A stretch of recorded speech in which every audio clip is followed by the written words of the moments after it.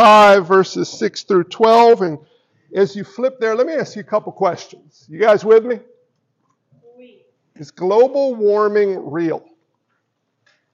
It's what our text is about. Believe it or not. I don't necessarily want you to answer out loud because we'll get into some weird discussions if we do. But is global warming real? How about this? COVID boosters. Should you keep getting your booster shot? Don't answer. See, now you're all perking up. Once I get to the Bible, you all tune out, but now you're perking up. How do you know if global warming's real? How do you know if you should have 2, 3, 4 COVID booster shots? Who do you believe? What do you do? Do you do your own research and land it, or how do you know? You ever notice we live in a time and a place where it's very difficult to understand what's true and how to know the truth? 1 John 5, 6. This is he who came by water and blood, Jesus Christ, not the water only, but by the water and the blood. And the Spirit is the one who testifies, because the Spirit is the truth. For there are three that testify, the Spirit and the blood. I'm sorry, there are three that testify, the Spirit and the water and the blood, and these three agree. If we receive the testimony of men, the testimony of God is what? Greater. For this is the testimony of God that he is born concerning his Son. Whoever believes in the Son of God has the testimony in himself. Whoever does not believe God has made him a liar, because he has not believed in the testimony that God is born concerning his Son. And this is the testimony that God gave us, eternal life. And this life is in his Son. Whoever has the Son has life. Whoever does not have the Son of God does not have life. This is the word of the Lord. Thanks be to God. John is writing so we might know what's true. And if we know what's true, we can have joy abundantly. We could know that we have eternal life. Now, remember, John is writing to believers. Believers who are facing persecution and suffering, dealing with the polluting effects of sin in their own lives, the desires of the flesh, the eyes, and the pride of life, needing reminders and encouragement in truth so that we might have abounding joy, chapter 1, and certainty of eternal life, 5:13. That's us too, folks. And so what we're getting at is part of the struggle we have is fighting false teaching and resting in truth. Fighting false teaching and resting in truth, as well as fleeing the desires of the flesh. What is true and how do we know what is true is what we're after. In John's time, Gnosticism was a big deal. Anyone here follow a Gnostic? Anyone know how to spell Gnostic? You're surrounded by Gnosticism today. Gnosticism is the idea that flesh is bad, spirit is good. It used to be Jesus was a man who took on a divine nature at his baptism. The divine nature left at his crucifixion and he died a man. Today it looks like this. Jesus is a good teacher. Jesus is a wise sage. Jesus gives good advice. But Jesus isn't really, truly, and fully God. And that affects us even in the church in many different ways. So in 1 John 5, we were looking at the object, the author, and the effect of our faith last week. It was not recorded. It was the greatest sermon ever preached. And so unfortunately it's been lost for all time. Those of you who are here, I hope you've forgotten. It was great if you forgot. Those of you who weren't here, man, you don't know what you missed. Today we move through that to this question of how do we know that Jesus, the object of our faith, Jesus Christ, who we are knowing as the Christ through the author of our faith, God, born of God, and has made us overcomers, the effect of our faith, how do we know Jesus is the Christ? What does it mean that Jesus is the Christ? Let me ask it this way. Dylan, I wanted to make sure that you were with us today, so as you're nodding off, you got to come all the way back up. Creation or evolution, which is true? How do we know if creation is true or evolution is true? You go do your research. Google. You ask the question. Come on, fella. You don't have to answer the question. How do you know if creation or evolution is true? Do you look at the geological surveys and decide what's true? How do you land that? Did Jesus rise from the grave? How do you know? Do you know the real answer to how we know the answers to these questions? Well, look here. If we receive the testimony of men, verse 9, the testimony of God is what? Greater. You know this guy's name, front row right here next to me? Anyone know his first name? Are you sure? Have you looked into that? Have you seen his driver's license? It doesn't say Jerry, but Jerry's his real name. Have you seen his driver's license? Have you called the police? You seen a birth certificate? How do you know? Because you believe him. He's trustworthy for a fellow, and his name's Jerry. How much more trustworthy is God? God said in the beginning He created all things. You know how I know God created all things and evolution on a macro level is a lie? God says so. Do you know how I know Jesus rose from the grave? God said so. Do you know how I know that Jesus is the Christ? God said so. What does it mean that Jesus is the Christ? That's a little trickier question. I watched a commercial this week. It shows up a lot, and it goes like this. God loves us and sent Jesus to take our sin by dying on the cross. On the third day, God raised him from the dead. If you're willing to repent and turn from your sins and believe by faith, you will be saved. It's biblically correct. But what do those words mean? What is love? Sin? Dying on the cross? Why did he die on the cross? Why did he rise on the third day, not the first day or the second day or the fourth day? What does it mean to repent? What does it mean to believe by faith? What does it mean that Jesus is the Christ? If you just start in Matthew, you have a problem. You got to go to Genesis, Numbers, Samuel, Psalms, Isaiah, Ezekiel, Jeremiah, Micah, all the way through to understand Jesus is the Christ, so we might know who he is and who we are and why he came and what he's done and what we are now. My friends, Jesus is the Christ. I'll unpack that a little bit more, but we know because God said so, but look how gracious God is. He gives us three that testify. Who? The water, the blood, and the Spirit. Do you notice what we sang in 243 just a minute ago? Nobody caught it. Y'all sang it. Nobody caught it, right?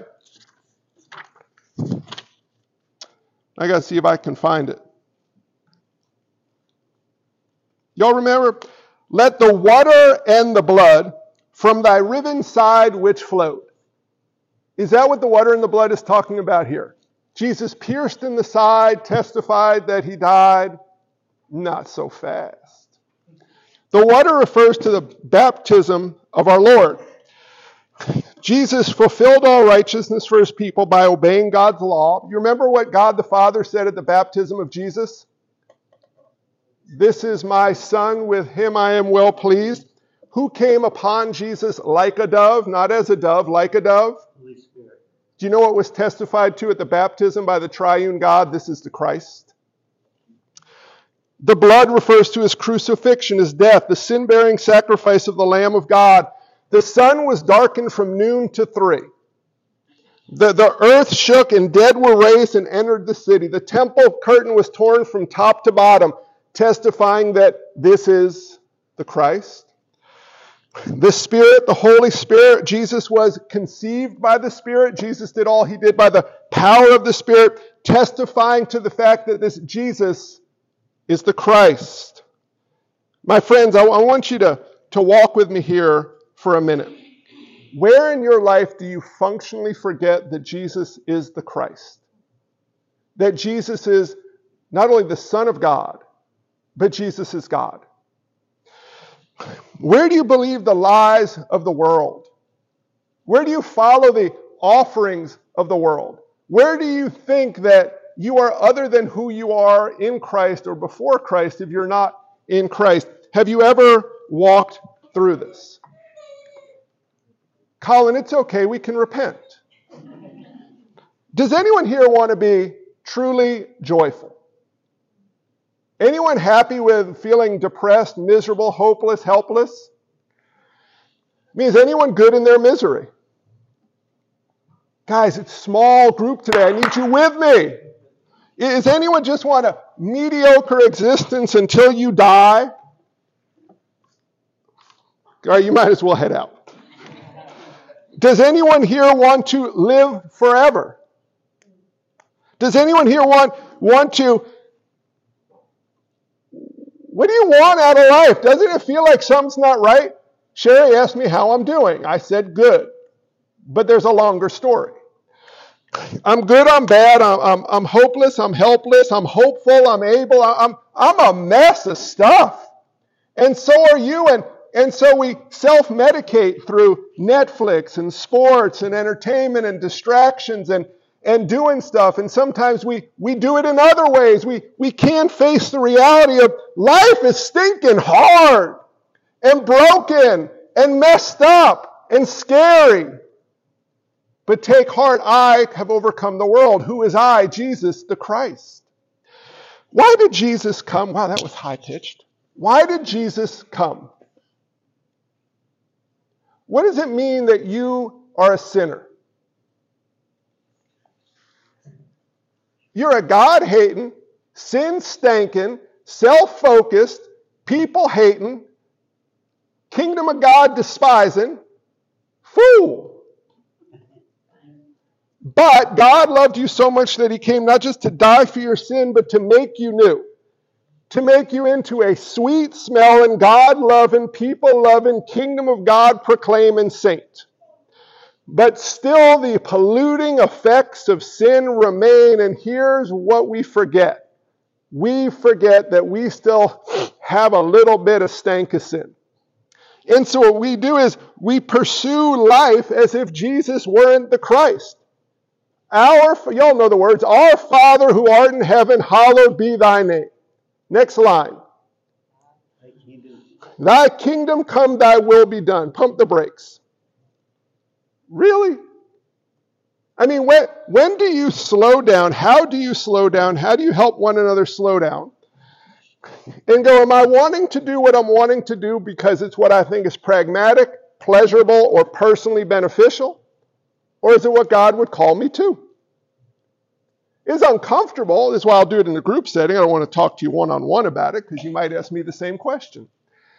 Where do you slow down and ask, why do you do? Conversation this week with an individual who is absolutely nameless, that you don't even need to think about who it is, because it doesn't matter. The reality is it's all of us, who is failing to gather regularly with their church family. And so through a conversation, it's summer, it happens, that the response was, well, so-and-so and so-and-so don't gather regularly. Now, you laugh, but we are all this person. Except your dang pastor who's like, well, so-and-so and so-and-so don't gather regularly, and I have to keep showing up. That's another issue. But notice the pivot doesn't go to, what does God desire for me? What does God call me to? What if we slowed down and thought about, what does God call me to do in stewarding all that he's entrusted to me? Not what does the world call me to, not what does the flesh call me to, not what do the pride of eyes and life and all. What does God call me to is going to be impacted by how well you understand Jesus is the Christ and how well you trust in the truth of the fact that Jesus is the Christ. Because if Jesus is the Christ, you understand that you were a sinner who needed a Savior and you still deal with the polluting effects of sin, which means, Charlie, which means that your desires are off. How you see people is off. What you want is off. What you feel is off. And the world's systems feed into this offness. But look what we're offered through Jesus Christ. Whoever believes in the Son of God has the testimony inside himself. Little side note, that does not mean you have a self-authenticating feeling inside of you. It means that by grace through faith, you have believed the truth. God has caused you to believe the truth. Whoever does not believe God has made him a liar. Now hang on to that. Chew on that for a minute. I believe that macroevolution is true. I want you to understand what that means. Look God in the face and say you're a lying dog. Because that is what you're saying. I believe that I am a furry. I believe, God, you made a mistake, and I love men. Let's just say what it is. God, you're a stinking liar. I want you to feel the weight of that. Okay? God, you don't know what the purpose of life is. I do. I mean, really, would you smack a lion in the wild? Would you kick a gorilla in the teeth? Would you tug on Superman's cape? Would you spit into the wind? You don't mess around with the... No, sorry. How much more so when we deny the truth that Jesus is the Christ, that God is a creator God who we are all subject to, we are calling God a liar. But we do believe, and this is a testimony that God gave us, eternal life. And this life is His Son. Whoever has a Son has life. Are there any dead people here today? Me is dead. Dylan's dead. I mean, we might have to go grab the defibrillator. Do you know any dead people? Have you ever met a zombie? Walking Dead, right? What is this talking about? Life and death. And remember Adam and Eve in the garden? If you eat that fruit, you'll surely die. They ate the fruit and did they die? Spiritual death followed by physical death. My friends, the whole world who's alive is alive physically, but most of the world is dead spiritually, and this is eternal life. What is eternal life? That we know God and live forever. To know and enjoy God, to live in communion and fellowship with God and live forever. What does it mean that Jesus is the Christ? John 10:10, He came that we might have life and have it abundantly. 11:25, He's the resurrection and the life. 14:6, He's the way, the truth, and the... Talking to Martha, resurrection and the life. This is eternal life. That we know the only true God and Jesus Christ whom He has sent. We all want to live. We're all made to live. But only through Jesus Christ can we have eternal life. Only through Jesus Christ can we be reconciled to God by the death of His Son, forgiven for our sin, made anew in Christ, and made enabled to live with God because Jesus is the Christ. Do you ever notice how much of a battle this is? Now, I'm not saying people who are traveling on the holiday weekends here are walking in grievous sin. Please don't understand what I'm saying. Okay?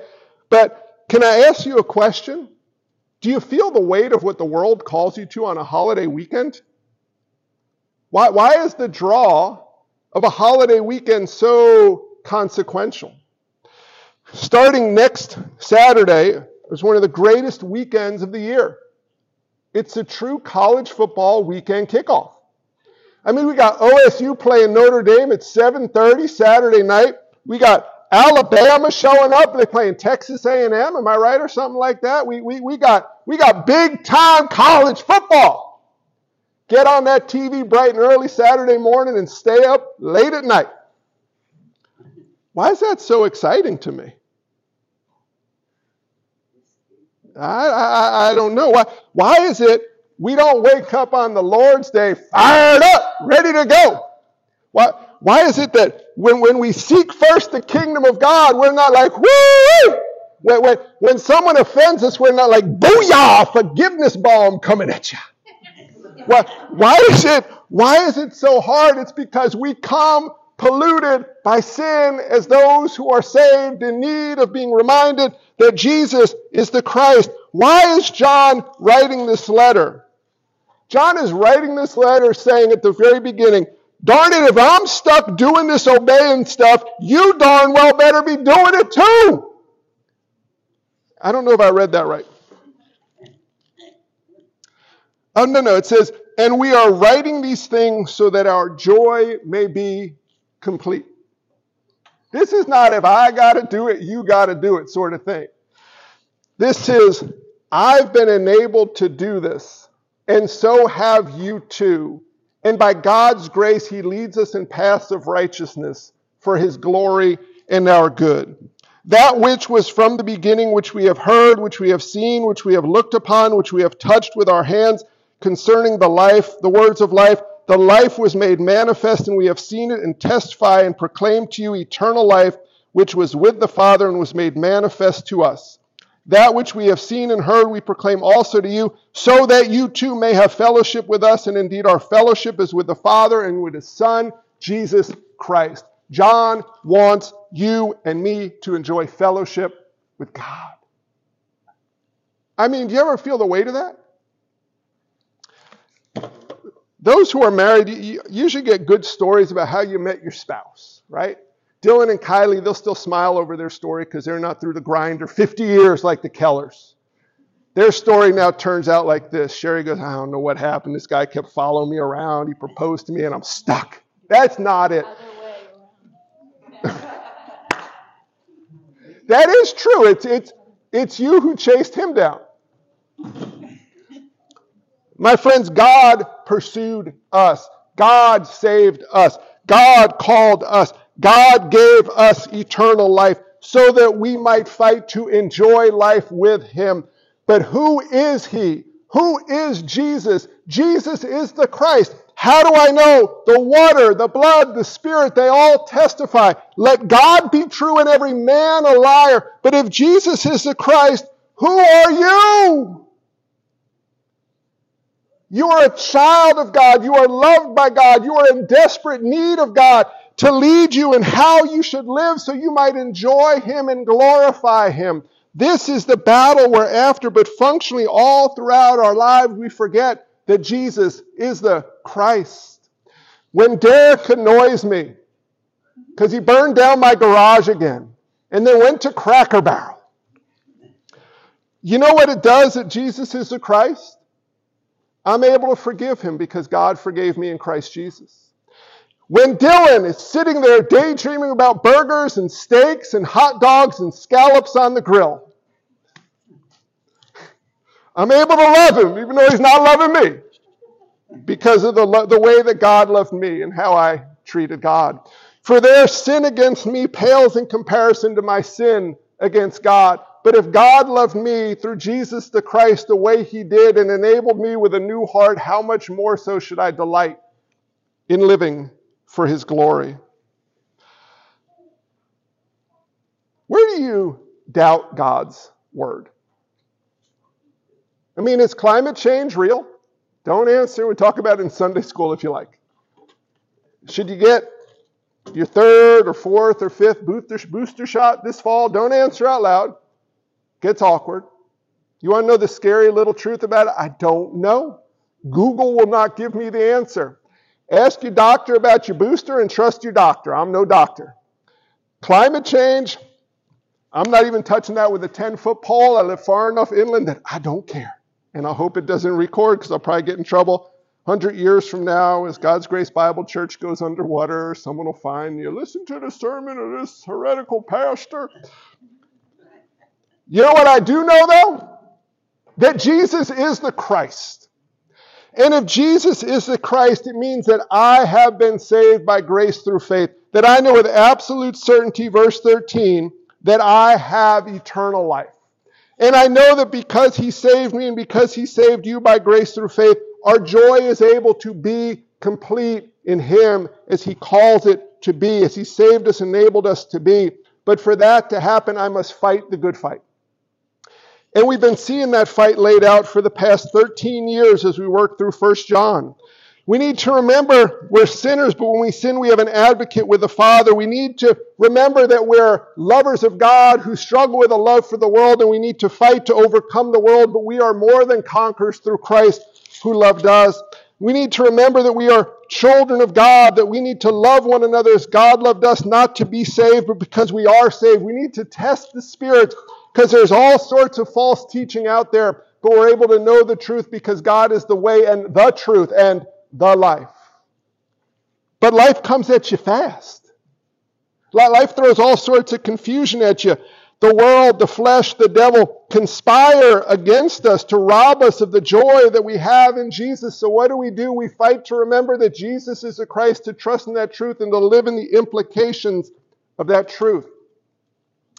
I had a good conversation with a dear brother in Christ this week. And we talked a little bit about selfishness. You ever notice how selfish you are? I mean, just take a minute. I'm not. I just want to point it out to you guys. Do you ever notice how incredibly, I mean, it's bad if you slow down and look at this. It's all right, buddy, there's grace. See, I appreciate the attentiveness of children. We are so incredibly self-focused, it's mind-boggling. Our favorite topic, me. When I look at a group picture, I look for me. I'm primarily concerned about me being treated right, me being appreciated, me being celebrated. Best holiday of the year, anything that involves me. Christmas is coming, I'll tell you what you can get, me. And the person I'm most concerned about being offended is named me. I'm interested in my will, I'm interested in my kingdom, and I'm interested in my desires. And if you'd like to hear about them, I'll talk with you about them all day long. Do you ever notice how this happens? But when we're saved, the M flips upside down and we go from a me people to a we people, the kingdom of God. And we go from a we people to a he people, the God of the kingdom. And the fight is to trust that if we seek first the kingdom of God and his righteousness, all the desires and needs that we have will be met through he who loved us and gave himself for us. But we have to slow down and realize how selfish we are, how selfless Jesus the Christ is, and what the implications of that are to those of us who are saved. Because we're not captive in our selfishness. In fact, we've been born anew to selflessness. And in our selflessness, we're able to glorify God. Being saved is being a selfish person who has a bit of selflessness in him and who struggles in between. Being saved is someone who loves God and struggles to love God, but struggles in between. Being saved is someone who sins a lot, but struggles when they sin even a little, and fights to struggle more and more to walk in righteousness. And this is made possible because Jesus is the Christ. Now, I read that little quote, and I'll wrap up here. God loves us, sent his son to take our sin by dying on the cross. Third day raised from the dead. If you repent and turn from your sin and believe by faith, you will be saved. Amen. But what does it mean that God loves us? Genesis 3, there was a problem in the garden. Adam and Eve sinned. They broke God's one commandment required of them. God said, if you eat of the fruit, you shall surely die. They ate of the fruit, they would surely die. But do you remember what happened in Genesis 3, verse 15? I, says the Lord, will put enmity between you and the woman, and between your offspring and her offspring. He shall bruise your head, and you shall bruise his heel. What? God's going to send someone through the lineage of Eve who would crush the head of the serpent who tempted them into this mess? What does that mean? What does that look like? Let me tell you what it looks like. Jesus is the Christ. You go ahead to Genesis 49, verse 10. You'll probably be able to keep up because I didn't put my tabs in here today. But in Genesis 49, verse 10, the scepter shall not depart from Judah, nor the ruler's staff from between his feet, until tribute comes to him, and to him shall be the obedience of the people. Who is this talking about? Well, the one who would crush the serpent's head, who's coming through a specific line. I'm not quite sure what's going on, but who is this? Well, his name is Jesus the Christ. Does it make sense yet? Not yet, because you got to keep working your way through. Numbers 24:7. We're taking a little trip through Scripture here. You all know Numbers 24. You probably don't even need to flip there. Numbers 24, verse 17. I see him, but not now. I behold him, but not near. A star shall come out of Jacob, and a scepter shall rise out of Israel. It shall crush the forehead of Moab and break down all the sons of Sheth. What is this talking about? It's talking about Jesus is the Christ, the one who would crush the head of the serpent, who would come through the line of David, who would sit on a throne and never lose his scepter for... What is this talking about? A skull crusher, 2 Samuel verse 7. Y'all know this one at least, even if you don't have to flip there. But 2 Samuel verse 7, 2 Samuel chapter 7. I won't read the whole thing to you, but the Lord's covenant with David. Do you remember the covenant he made with David? Remember how David wanted to build a house for the Lord, but the Lord said, no, you won't build a house for me. I will make a house through you. What are you talking about? A house that'll last forever with a king who will sit on a throne that will never go away. Who is this king? The serpent crusher? The head breaker? Jesus the Christ? But who is this? Who is this Jesus? We can flip all the way up to Psalm 2, how the nations rage, but God laughs. We could go to Psalm 16, Psalm 22, Isaiah. He would be pierced for our transgressions, crushed for our iniquity. Ezekiel, Jeremiah will have a new heart and will be caused by God to obey His commandments. What's going on here? Jesus is the Christ, but who is this Christ? Unto you is born this day in the city of David a Savior. Jesus, Emmanuel, God saves, God with us. Who is this baby in the manger? In your mind's eye, think of the incarnate Christ, the baby that Mary held, the infinite and the finite, held in the hand perfectly together? How can this be? He grew up. 30 years later, he was baptized in the Jordan, and the Father said, "This is my Son, with him with whom I am well pleased." Remember Genesis 3? Now look in the Jordan with John. And then the Holy Spirit comes upon him, and he goes into the temple, and he flips a table, and he goes into the synagogue, and he preaches, and he opens the blind eyes, he raises the dead to life, he heals the sick. Who is this? He sits in a boat on the storm of a sea, and he calms the sea. And who is this? Jesus the Christ. He hangs on the cross. He dies. He's buried in the tomb. Who was that? I thought that was Jesus the Christ. But he died. How can he die? He came to rule with a rod and conquer Rome. He came to establish his kingdom on the earth in power and glory and might, and he lays in a tomb. I thought it was the serpent crusher. But what happened? 3 days later, he rose from the grave, conquering sin and death. Behold, the Lamb of God, the Lion of Judah, Jesus the Christ. He walked on earth. He spoke to the apostles. He ascended to the right hand of the Father, yet said, "Behold, I am with you always till the end of the age, and at the same time I will come again." Who is this? Jesus the Christ. My friends, that's the battle we face. Who is this serpent crusher? Who is this seed of David? Who is this one who laughs at the nations that rage? Who is this that was hung upon the cross and buried in the tomb and rose from the grave, ascended to the right hand of the Father, who intercedes for us today, who rules and reigns in righteousness? It is Jesus the Christ.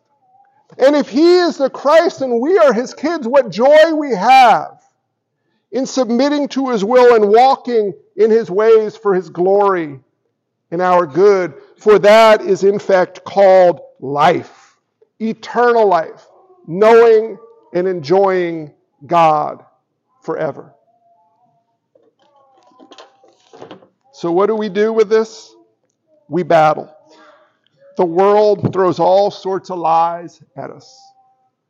The flesh has all sorts of screwy desires within us.